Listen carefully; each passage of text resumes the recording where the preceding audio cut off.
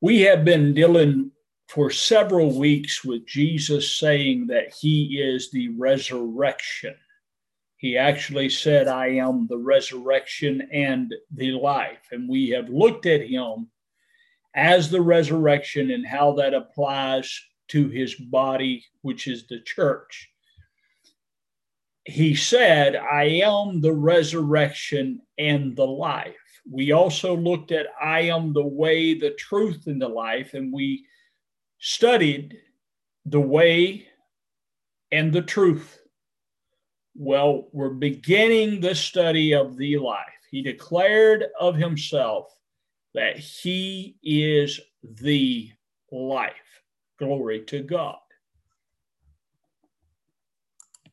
So now we'll center our attention around this statement, I am the life.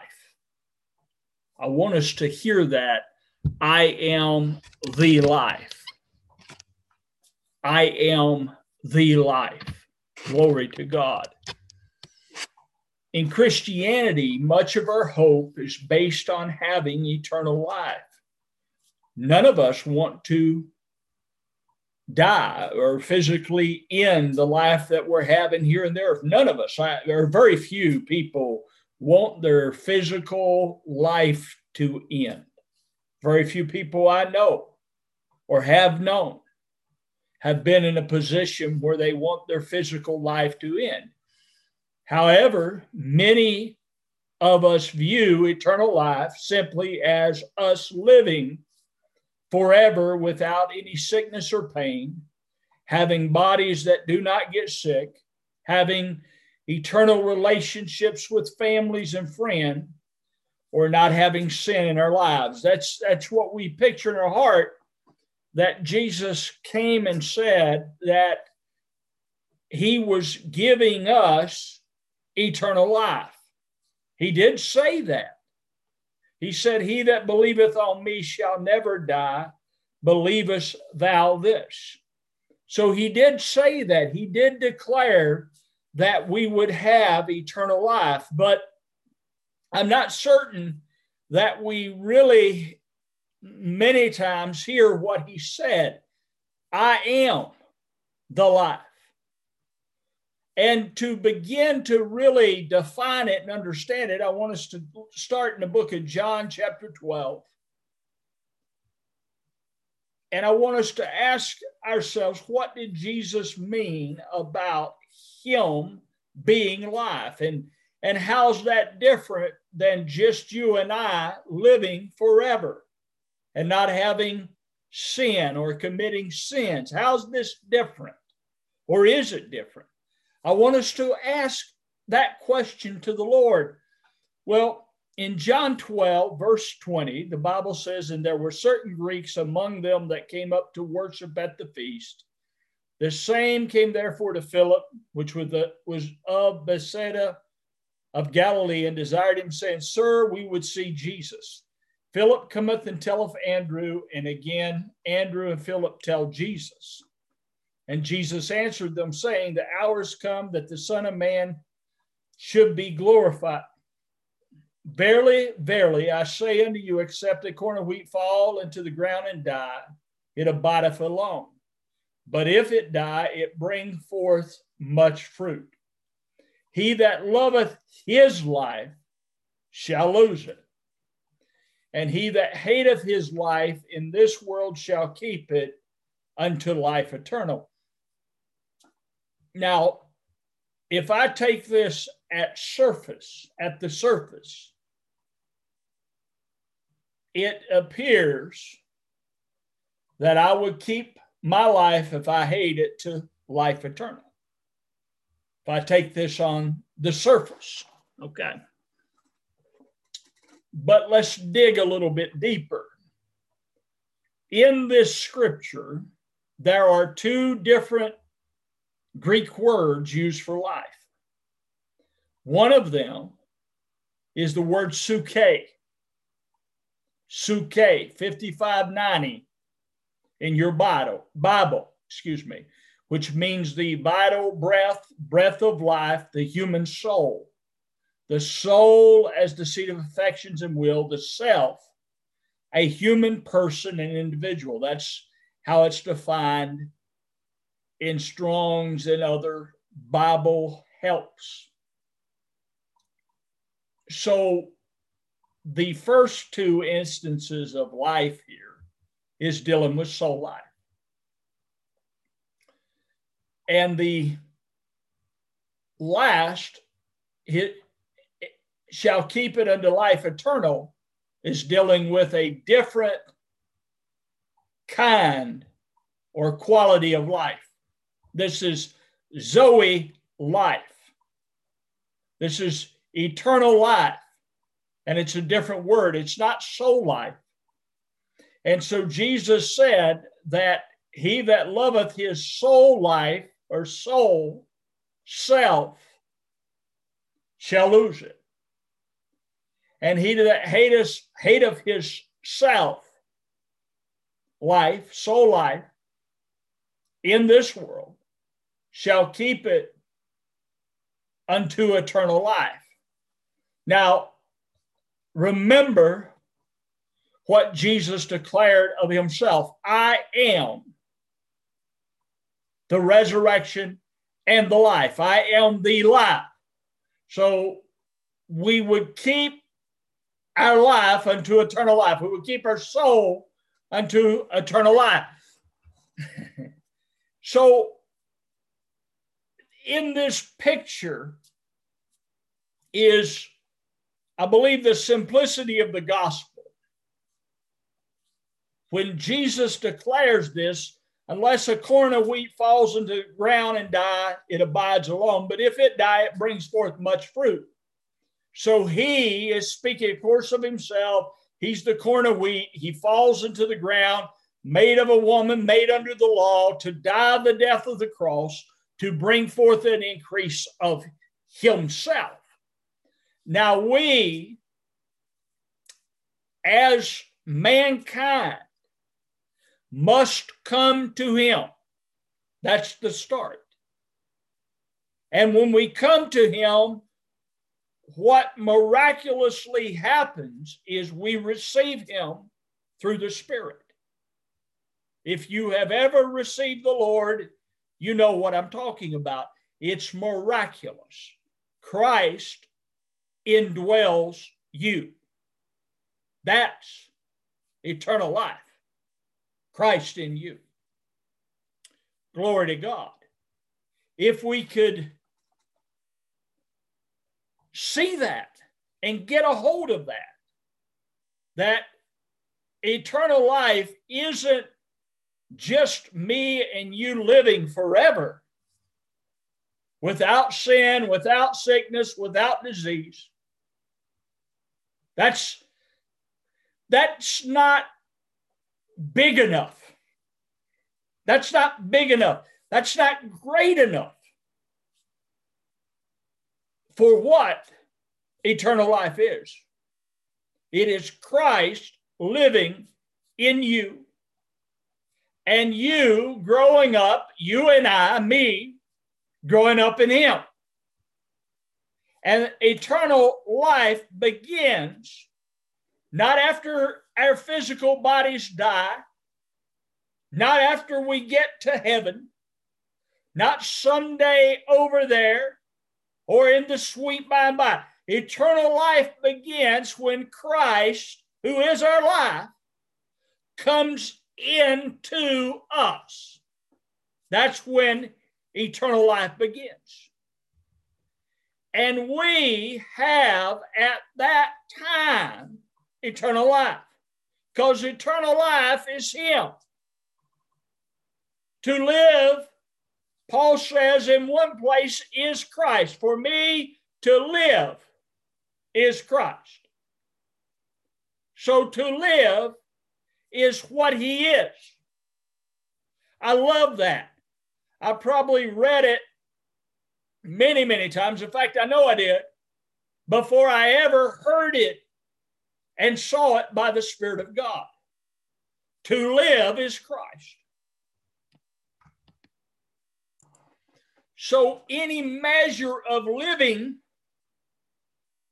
is a measurement of Christ that dwells in me. Hallelujah to the Lamb of the living God. In John 17, Jesus says, this, what does he say? This is life eternal. I'm going to turn there and read it. But that life eternal, he declares, is knowing the only true God. He says, and this is life eternal, that they might know thee, the only true God, and Jesus Christ, whom thou hast sent. So life eternal, or eternal life, is knowing the only true God. All right. So that's saying a lot, folks. Knowing the only true God. That doesn't mean we come up and shake God's hand and we know him. That's the same thing I quoted to you a while ago. For me to live is Christ. It's the knowing of Christ in you. That is life. And that's what this is dealing with, to know intimately, to know inwardly, to know in your being. That's eternal life. To know the eternal God in your being. And we know the eternal God in our being by Christ living in us. Glory to God. And by him being revealed by his Spirit. That's how we know eternal life. See, that's what we live in once we receive him, when we are born from above, born of God. We are born of God to know God. We were born in Adam and we knew man. That's simple. We knew what was in man.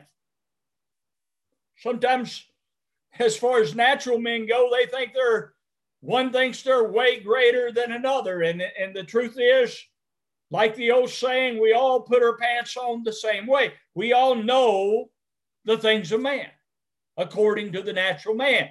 But to know the things of God, I must be born from above. There must be a spiritual birth that takes place in my heart to know the things of God. And that's the beginning. That's the beginning for you and I. It's not the beginning for him, because he always is. Always was, always will be. But for you and I, that's the beginning. That he is birthed in you and we are birthed in him. That Christ comes into our heart and we are born again. We're not born again of corruptible seed, the Apostle Peter writes. We're not born again of flesh, not of the will of man, John writes.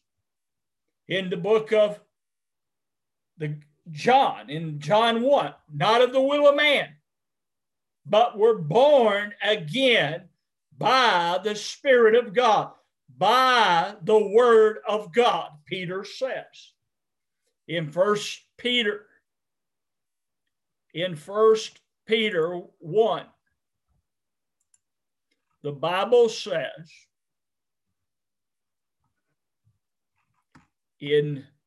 blessed be the God and Father, this is verse 3, blessed be the God and Father of our Lord Jesus Christ, which according to his abundant mercy hath begotten us again.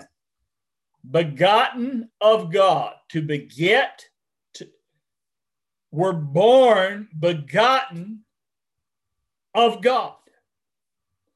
And this next part of this verse of Scripture is so powerful. We have probably read over it, maybe like me, not really comprehended it, but it says, begotten again unto a lively hope. The word lively in the King James means to live. To live. And the word hope means to anticipate, usually with pleasure, expectation. So it could have read, we've been begotten again unto a living expectation. Now in Adam all die, Paul says. In Christ all are made alive, and the living that's in Christ is that of Christ himself. That's what the living is. As we come into the life, we're in the life of another.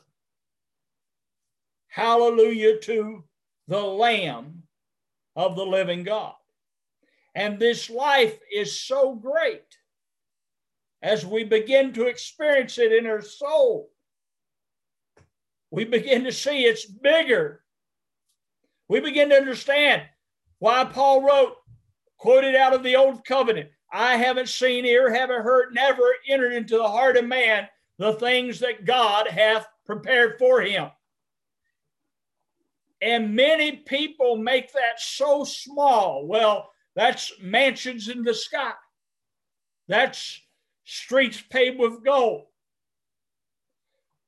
Honey, even if you have mansions in the sky and streets paved with gold, it would not compare to the life of the living Christ. What eye hadn't seen and ear hadn't heard was our being, our soul would find its life in Christ. Glory to the Lamb of the living God. Now, when you read this in Peter, that we have been begotten again unto a living hope, and this living hope is the life of Christ in you by the resurrection of Jesus Christ from the dead. From the dead. And we've dealt with that for weeks, how he came out from the dead, out from among the dead, out from the old man. Now we have come out from the old man to this living expectation that Christ is our life, to an inheritance incorruptible. Now again, this inheritance incorruptible, we've compared this most of our days, many Christians, to natural things. It's not like the earth, that our home in earth would perish. No, it's not. Because the incorruptible inheritance is the incorruptible seed of God that Peter says we are born of, that we have been begotten again, and our inheritance is in the one we are begotten in, who is Christ. That's our inheritance. That's our life, to grow up in him. Glory to the Lamb of the living God. Let us get a hold of this. Let us set our expectation on knowing him, that we would live in him, being made, as Paul says, conformable to his death, letting the Spirit of God work freely in us to bring us into union with his death, if by any means we might attain unto the resurrection from the dead, which would be his life. Hallelujah to the Lamb of the living God. What a place. What a place God has prepared for me and you. Jesus saying, I go to prepare a place for you that I haven't seen, that ear haven't heard, that never entered into the heart of man, that the living Christ would dwell in us. Now, honey, that's the place. That's what he prepared at the cross. Oh, you read all of John 14 and just allow the Spirit of God to show it to you. It's right there in John 14. Jesus declaring that where I am, there you may be also.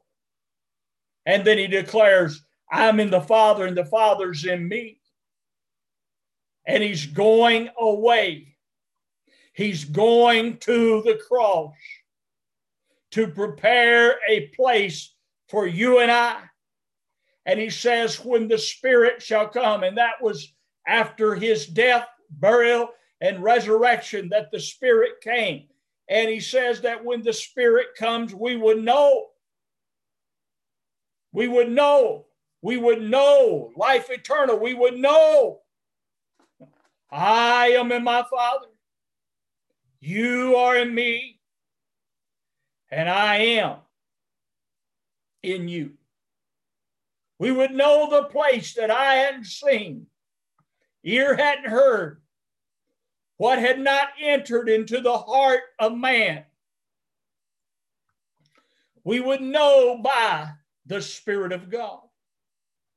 We would know the living Christ. That's what we know. That's what our salvation is. That's what we come together to gather for, is the knowing of him. My Lord, Christians all over the earth are many of them in turmoil because they don't know their life. Some of them make statements like, I don't know my purpose. Christ living in you. You living in Christ. There's no higher purpose. Now, God may set you in the body as a apostle, prophet, evangelist, pastor, or teacher. He may set you in there and work in you helps. But honey, the evangelist or pastor or teacher is not greater than you. The greatness of the body is the Lord himself.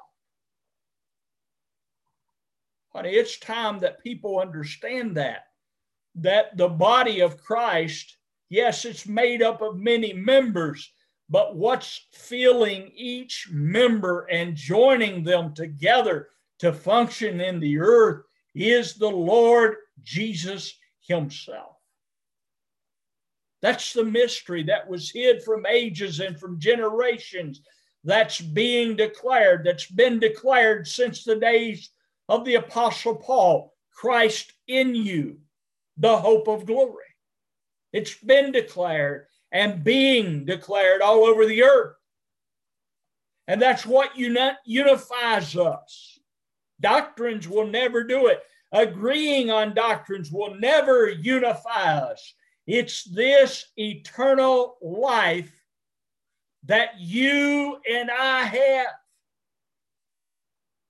Knowing the things of God. Knowing that of Christ. It goes on in 1 Corinthians 2, and I've quoted part of it. As is written, I haven't seen, ear haven't heard, neither hath entered into the heart of man the things which God hath prepared for them that love him. See, Jesus said, I go to prepare a place for you. Now here it is. Here it is. Verse number 10 of 1 Corinthians 2. But God hath revealed what's prepared. Hear that, folks. But God hath revealed the things which he prepared. That's what it says up above. The things which God hath prepared for them that love him.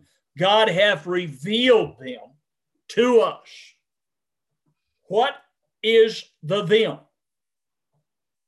It's Christ. God reveals in us his Son.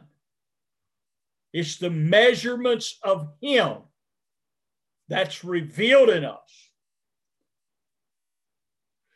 And that's the place he prepared. He prepared it in death, burial, and resurrection, that you and I would live in this glorious life. And then it goes on here and it says, for the Spirit searcheth all things, yea, the deep things of God. All the deep things of God are measured out again in the person. Paul speaks of the length, the depth, the breadth, and the height of Jesus Christ. I believe it's in the book of Ezekiel and the book of Revelation. I believe maybe in both of them you have a man with a line in his hand, a man with measurement. And see, the whole city is measured. The temple is measured. And who's measuring it is the man. Is Christ Jesus the Lord. It's the measurement of him. The abundance of the city is him. It's a people who are filled with him. That's the city of God. It's not a place in the Middle East. It's a people who are filled with him. That's the temple. You know, think of this. The temple in the Old Covenant was a place in the Middle East, in Israel, in Jerusalem. But you've not come to Mount Sinai. You've not come to the Old Covenant. You haven't come to the natural Israel. But Paul says you've come to the heavenly Jerusalem. Honey, that you would be built upon the foundation of Jesus Christ and be filled with this glorious life. Hallelujah. To be his expression in the earth. A city set on a hill whose light cannot be hid. His expression. His expression. That's what this city expresses. You must lose your life, just like we started in John 12. And that's what Paul's writing in these epistles, that I haven't seen. I've seen the natural life. The natural eye saw the natural life, and the eye of the soul, the heart, saw the natural life. He goes on down here in 1 Corinthians 2, but God hath revealed them. We read that. For what man, verse 11, knows the things of man, save the spirit of man which is in him. So the eye knows the things of man. Even so, the things of God knoweth no man but the Spirit of God. So if you get into the eyes of your understanding, the eyes of your heart, from a natural perspective, you know what's in man. But naturally, till you're born again and filled with Christ, with his Spirit, you do not know the things of God. They are spiritually known, spiritually discerned, and they are known in the revealing of Jesus Christ in you. And he says, now we have received not the spirit of the world, but the Spirit which is of God, that we might know the things that are freely given to us of God, which things also we speak, not in the words which man's wisdom teacheth, but which the Holy Ghost teacheth, comparing spiritual things with spiritual. So we're speaking the mysteries of Christ, taught by the Holy Ghost. Hallelujah to the Lamb of the living God. Because that's what he prepared for us, to be one with him. When Christ, who is our life, shall appear, we shall appear with him in glory. His glory. His glory. I believe it deals with his divine nature. I really do. Having his divine nature in us. Yes, to be his expression. If he's in you, wouldn't it make sense that his divine nature would be formed in us? If he's in us, sure it would. Sure it would. Christ being formed in you. Christ living in you. See, to me, this is life eternal. This is what we're born again for, is to grow up in him that we're born of. We did that in the natural. See, naturally, we grew up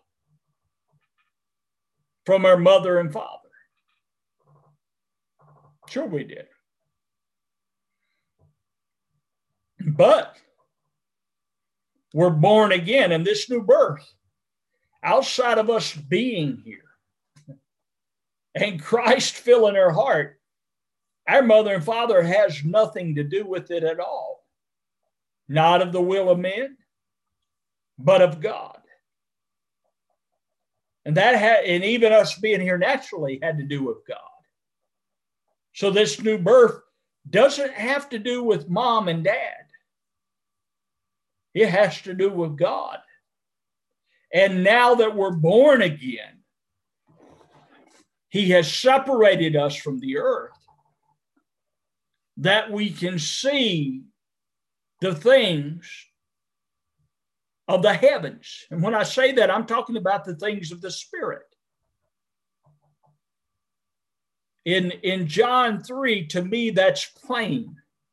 That spiritual and heavenly, I believe, could be interchanged. Read John chapter 3 real close. In fact, I'll read that here as we come to a close in this lesson. John 3. A man came to Jesus by night, which we've read the last few weeks, or within the last few weeks, named Nicodemus. He was a rabbi,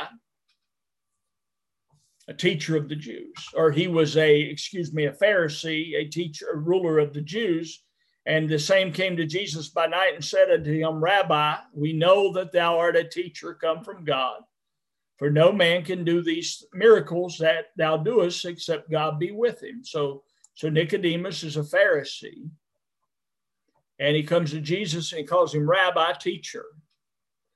And Jesus answered him, Verily, verily, I say unto thee, except a man be born again, he cannot see the kingdom of God. So here, sight of God's kingdom comes through new birth, not through these eyes, but through spiritual birth. Nicodemus saith unto him, How can a man be born when he is old? Can he enter the second time into his mother's womb and be born? Jesus answered, Verily, verily, I say unto thee, except a man be born of water and of the Spirit, he cannot enter the kingdom of God. So just like these eyes can't see it, neither can these feet take you there to the kingdom of God. You must be born of spirit. That which is born of the flesh is flesh, and that which is born of the Spirit is spirit. Marvel not that I said unto thee, you must be born again, or born from above, according to the translation. The wind bloweth where it listeth, and thou hearest the sound thereof, but canst not tell whence it cometh, and whither it goeth, so is everyone born of the Spirit. Nicodemus answered and said unto him, how can these things be? Jesus answered and said unto him, art thou a master of Israel, and knowest not these things?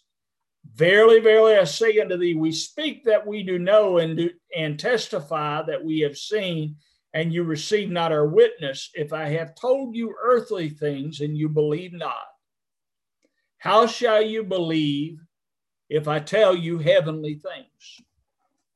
Well, Jesus told them earthly things. If you go read the Gospels, he spoke to them of things pertaining to the fulfillment of the prophecies concerning the nation of Israel. This generation shall not pass away.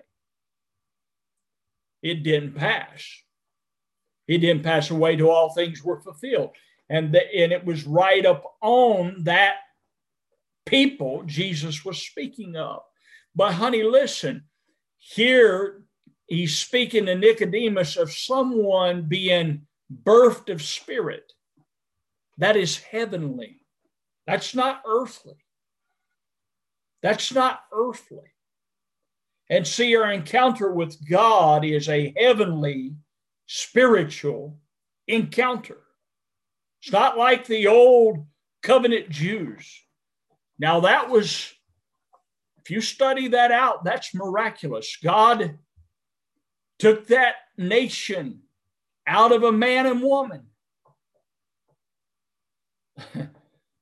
A man too old for children, and a woman who's was past age as well and had never had a child. He brought forth Isaac, and a nation came forth. And that nation is the testimony of Jesus Christ. But when Jesus came, it was fulfilled. He was the Savior of the world. He was the Redeemer of Israel. Still is.